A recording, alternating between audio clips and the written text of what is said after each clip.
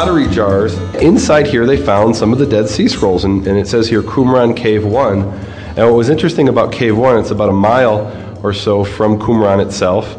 And so the connection to Qumran has been questioned by some scholars, meaning one theory is that there were people who were fleeing Jerusalem and on their way to Masada, perhaps, where they hid out, they might have dropped off their scrolls, hidden them in this cave, because this cave is actually a different sort of cave than Cave 4, which is at Qumran itself. But in any event, this was the original one that was discovered by the Bedouin in 1947, and the reason the scrolls were so well preserved in Cave 1, well, if you look at Cave 4, you find little fragments, most of them smaller than your hand. Cave 1, you find in whole scrolls, like the entire scroll of Isaiah you find. And you find other complete scrolls and in large sections. And the reason they were so well preserved is that they were put in these jars, and then the jars were sealed with pitch. Pitch is essentially natural tar, or more specifically asphalt, natural asphalt. And an interesting thing about the Dead Sea is it was known in Latin as Mare Asphaltum, the asphalt sea. And that's because there was a layer of asphalt, naturally occurring asphalt, on the top of the sea. They were like floating, strips of asphalt all over the place, and people would come from all over the world to mine it from there. There's none left because it's been mined into, extinction. They sometimes find it buried on the shore, underneath the mud. But so they took the pitch from the Dead Sea, sealed it, and it was hermetically sealed for 2,000 years. And that's the interesting thing about Cave 1 is you find these complete scrolls.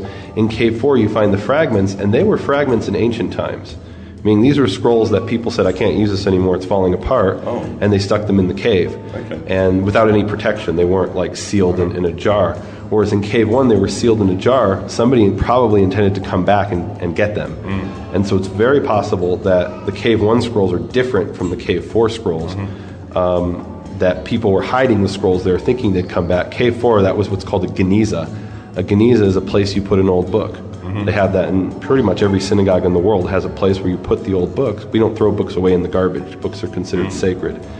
In the Cairo Geniza from the Middle Ages, they find love letters, they find contracts, they find all kinds of documents because Jews considered any written document, even if it wasn't scripture, to be sacred. The written word was considered sacred. So. On the other side of the tunnel here, we've got another one, and that's definitely 3 feet. It's right, and that's actually taller. The type that we have that we're actually standing under, meaning that the building we're standing in is a replica essentially, or a reproduction of that. And the lid is the lid. Yep, and that's the shape. Now we have actually entered the shrine. Oh my goodness! So we are on the inside. You can tell. I mean, the roof is, as it seems on the outside, this dome shape. Wow.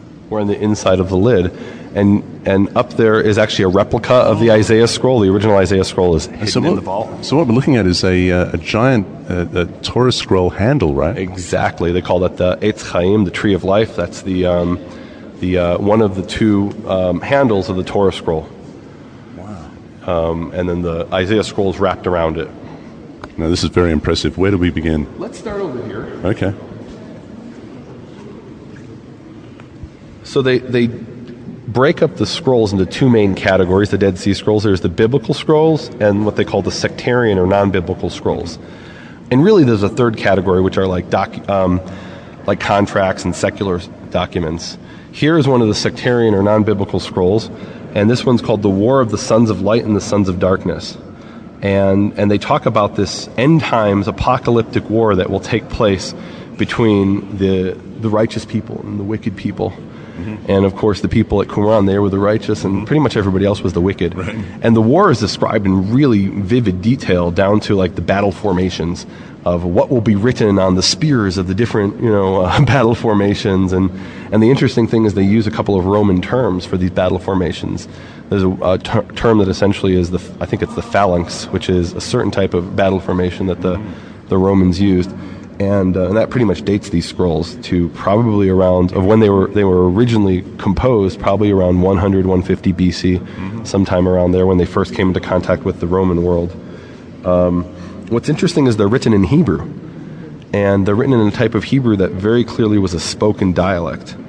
It's not exactly biblical Hebrew. It's somewhat different, because the language evolved over time. The last biblical book dates to around 400 BC. The book of Chronicles is around from 350 maybe BC. And this one is, 250 years later. Well, the language changed over time, and you can see that in the writing. And that's one of the really exciting things about the Dead Sea Scrolls. You're seeing this living language in Hebrew. It was still the language of many of the people. So I'm just reading here in regards to this fragment. It talks about the forces of the sons of light, aided by God himself, his angels will vanquish the forces of Belial. Right. So in the writings of the Essenes in the Dead Sea Scrolls, Belial, which is a word that appears in Deuteronomy, Belial or Belial literally means without yoke. Beliol, and some people say it means Belial, without effectiveness. But anyway, they usually translate it as worthless. Well, in the writings of the Dead Sea Scrolls, that becomes another word for Satan. Satan becomes this independent force in the Dead Sea Scrolls, and the good people are fighting the bad people.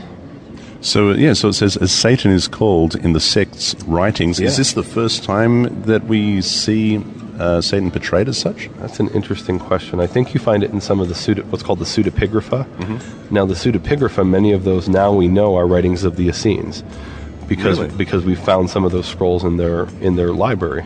Here's a question that, off the top of your head, maybe you don't know the answer, but what would have influenced them? What other culture or religion or whatnot would have influenced them to have portrayed a capital S Satan in such a way? Well, so the common answer that scholars will present is that this was a time when the Jews were heavily influenced by Zoroastrianism. That was the main religion of Persia. Even the Jews in Israel were heavily influenced by Persia. There was a large Jewish community in Babylon, and Babylon at the time was ruled by Persia. And the arch enemy of the Roman Empire throughout that period for hundreds and hundreds of years, we think of it as the Germanic tribes. It was really the Persians. And in 40 BC, for example, Jewish agents from Babylon sent by the Persians came and fomented a rebellion against the Romans and actually drove out the Romans. And for 3 years, there was an independent Jewish state under the umbrella of Persian, not Persian rule, but they were basically a Persian satellite. So there was direct connection between people coming from Persia to Israel, and there was heavily influenced by Persian ideas. And Zoroastrianism is a religion, the religion of Persia, that says there's two gods, the good God and the evil God. And every scholar who studied this scroll, the sons of light and the sons of darkness, says this is direct influence from Persia. That you don't see this type of dichotomy, this type of good and evil. You do see good and evil. Good, there's the tree of knowledge of good and evil, but you don't see the entire universe as the good people against the bad people, and they're two spiritual forces. You see in the Tanakh, you see there's the good people, and they're under the auspices of God, and you see the bad people, and they're not under the auspices of God, and sometimes he sends Satan out to mess with them. But they're not the minions of Satan, the disciples of Satan. They're actually subject to his... as we see in Job, right? And Satan means enemy. He's not God's enemy. He's the people who aren't loyal to God's He's the one enemy. who is acting as the adversary to the individual. He's the adversary against the people who are evil. He goes and he messes goes and obeys Jehovah's command. He can only obey Jehovah. It's very clear. That's right. And so this is generally seen by scholars to be the influence of Zoroastrianism. Very interesting. Fascinating. Moving on.